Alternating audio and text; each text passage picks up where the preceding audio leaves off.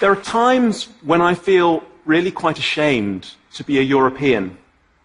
In the last year, more than 1 million people arrived in Europe in need of our help, and our response, frankly, has been pathetic. There are just so many contradictions. We mourn the tragic death of 2-year-old Aylan Kurdi, and yet, since then, more than 200 children have subsequently drowned in the Mediterranean. We have international treaties that recognize that refugees are a shared responsibility, and yet we accept that tiny Lebanon hosts more Syrians than the whole of Europe combined. We lament the existence of human smugglers, and yet we make that the only viable route to seek asylum in Europe. We have labour shortages, and yet we exclude people who fit our economic and demographic needs from coming to Europe. We proclaim our liberal values in opposition to fundamentalist Islam, and yet we have repressive policies that detain child asylum seekers, that separate children from their families, and that seize property from refugees. What are we doing? How has the situation come to this, that we've adopted such an inhumane response to a humanitarian crisis? I don't believe it's because people don't care, or at least I don't want to believe it's because people don't care. I believe it's because our politicians lack a vision for how to adapt an international refugee system created over 50 years ago for a changing and globalized world. And so what I want to do is take a step back and ask two really fundamental questions. The two questions we all need to ask. First, why is the current system not working? And second, what can we do to fix it? So the modern refugee regime was created in the aftermath of the Second World War by these guys. Its basic aim is to ensure that when a state fails, or worse, turns against its own people, people have somewhere to go, to live in safety and dignity until they can go home. It was created precisely for situations like the situation we see in Syria today.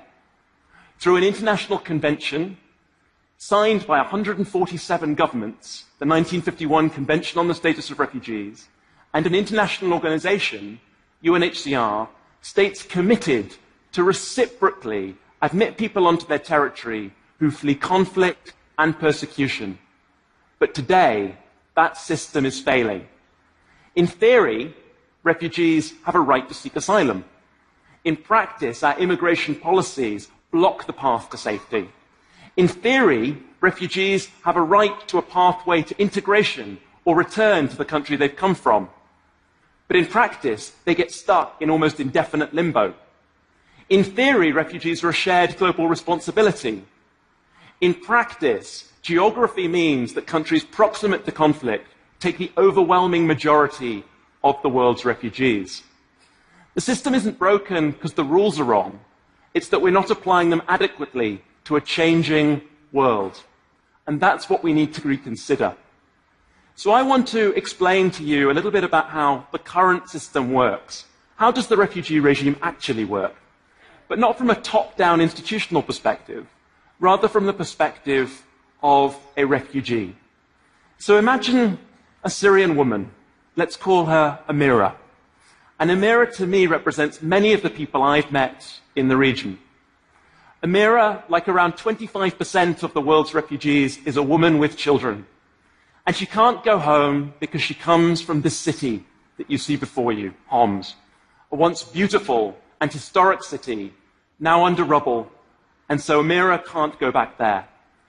But Amira also has no hope of resettlement to a third country, because that's a lottery ticket only available to less than 1% of the world's refugees. So Amira and her family face an almost impossible choice. They have three basic options. The first option is that Amira can take her family to a camp. In the camp, she might get assistance. But there are very few prospects for Amira and her family. Camps were in bleak, arid locations, often in the desert. In the Zaatari refugee camp in Jordan, you can hear the shells across the border in Syria at night time. There's restricted economic activity. Education is often of poor quality. And around the world, some 80% of refugees who are in camps have to stay for at least 5 years. It's a miserable existence. And that's probably why, in reality, only 9% of Syrians choose that option.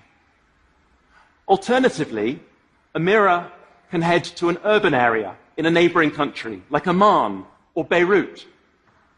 That's an option that about 75% of Syrian refugees have taken. But there's great difficulty as well. Refugees in such urban areas don't usually have the right to work. They don't usually get significant access to assistance. And so when Amira and her family have used up their basic savings, they're left with very little and likely to face urban destitution. So there's a third alternative, and it's one that increasing numbers of Syrians are taking. Amira can seek some hope for her family by risking their lives on a dangerous and perilous journey to another country. And it's that which we're seeing in Europe today. Around the world, we present refugees with an almost impossible choice between 3 options: encampment, urban destitution, and dangerous journeys. For refugees, that choice is the global refugee regime today. But I think it's a false choice. I think we can reconsider that choice. The reason why we limit those options is because we think that those are the only options that are available to refugees, and they're not. Politicians frame the issue as a zero-sum issue, that if we benefit refugees, we're imposing costs on citizens. We tend to have a collective assumption that refugees are an inevitable cost or burden to society, but they don't have to, they can contribute. So what I want to argue is there are ways in which we can expand that choice set and still benefit everyone else, the host states and communities, our societies, and refugees themselves. And I want to suggest 4 ways in which we can transform the paradigm of how we think about refugees. All 4 ways have one thing in common. They're all ways in which we take the opportunities of globalization, mobility and markets, and update the way we think about the refugee issue. The first one I want to think about is the idea of enabling environments. And it starts from a very basic recognition that refugees are human beings like everyone else, but they're just in extraordinary circumstances. Together with my colleagues in Oxford, we've embarked on a research project in Uganda, looking at the economic lives of refugees. We chose Uganda not because it's representative of all host countries. It's not. It's exceptional. Unlike most host countries around the world, what Uganda has done is give refugees economic opportunity. It gives them the right to work. It gives them freedom of movement. And the results of that are extraordinary, both for refugees and the host community. In the capital city, Kampala, we found that 21% of refugees own a business that employs other people. And 40% of those employees are nationals of the host country. In other words, refugees are making jobs for citizens of the host country. Even in the camps, we found extraordinary examples of vibrant, flourishing, and entrepreneurial businesses. For example, in a settlement called Nakivale, we found examples of Congolese refugees running digital music exchange businesses. We found a Rwandan who runs a business that's available to allow the youth to play computer games on recycled games consoles and recycled televisions. Against the odds of extreme constraint, refugees are innovating. And the gentleman you see before you is a Congolese guy called Demuke. Demuke arrived in the settlement with very little, but he wanted to be a filmmaker. So with friends and colleagues, he started a community radio station. He rented a video camera, and he's now making films. He made 2 documentary films with and for our team. and he's making a successful business out of very little. It's those kinds of examples that should guide our response to refugees. Rather than seeing refugees as inevitably dependent upon humanitarian assistance, we need to provide them with opportunities for human flourishing. Yes, clothes, blankets, shelter, food are all important in the emergency phase, but we need to also look beyond that.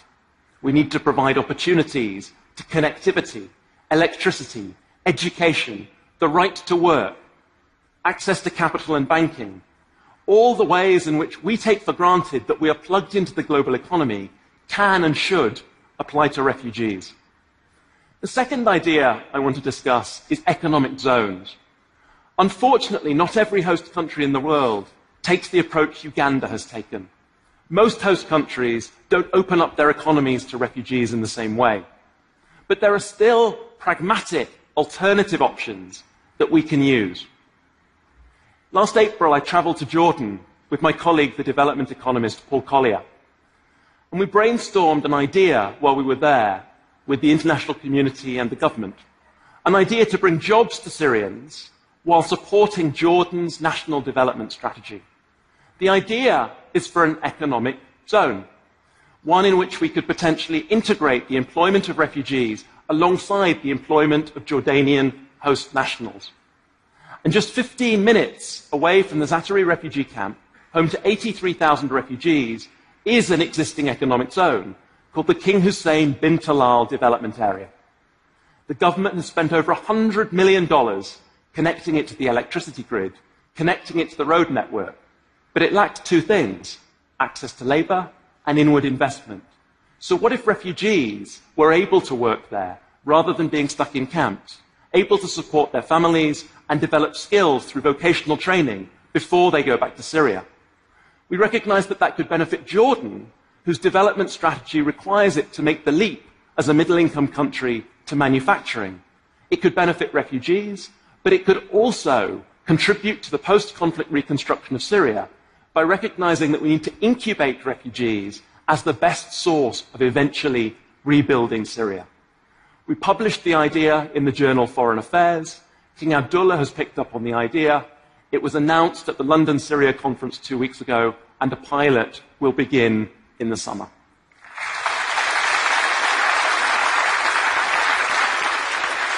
The third idea that I want to put to you is preference matching between states and refugees to lead to the kinds of happy outcomes you see here in the selfie featuring Angela Merkel and a Syrian refugee.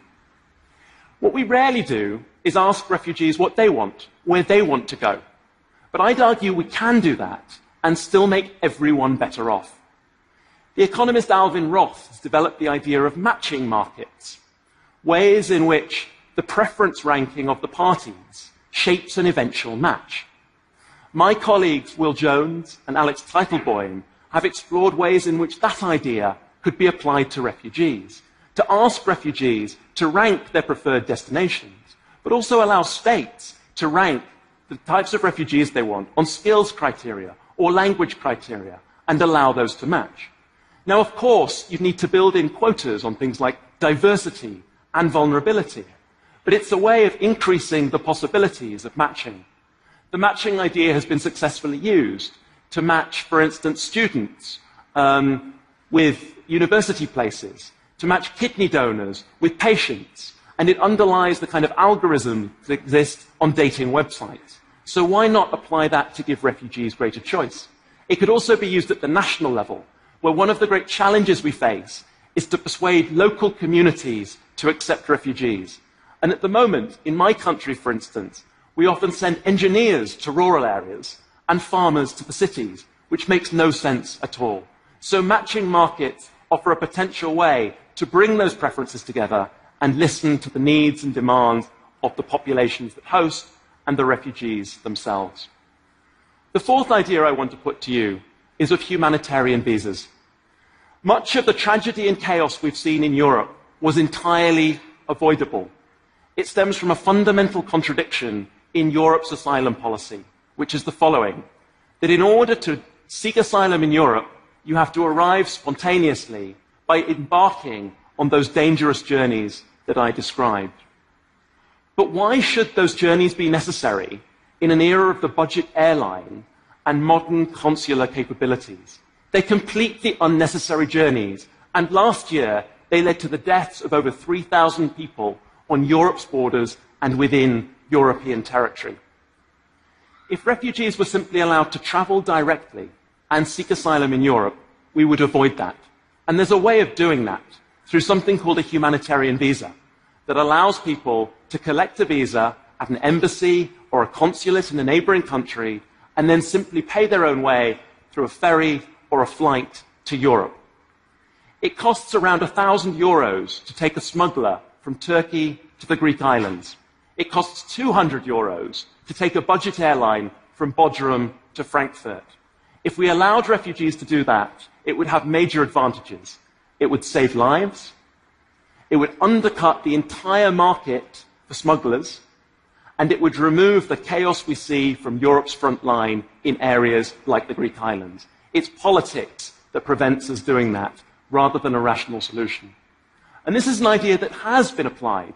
Brazil has adopted a pioneering approach where over 2,000 Syrians have been able to get humanitarian visas, enter Brazil, and claim refugee status on arrival in Brazil.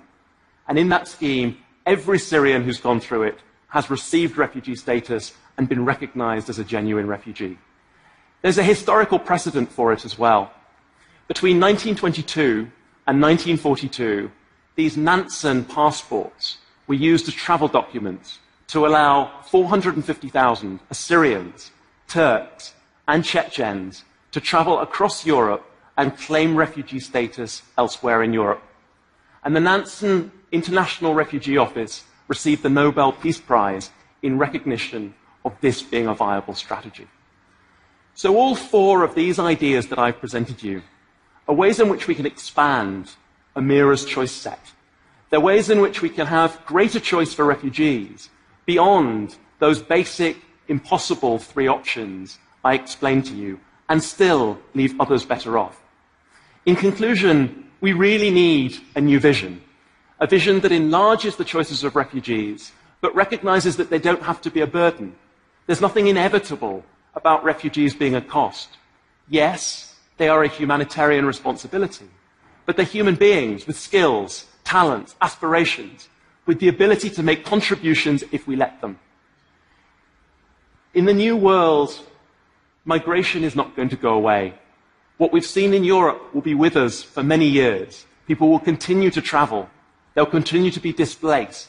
And we need to find rational, realistic ways of managing this, not based on the old logics of humanitarian assistance, not based on logics of charity, but building on the opportunities offered by globalization, markets, and mobility. I'd urge you all to wake up and urge our politicians to wake up to this challenge. Thank you very much. Yeah. Bravo.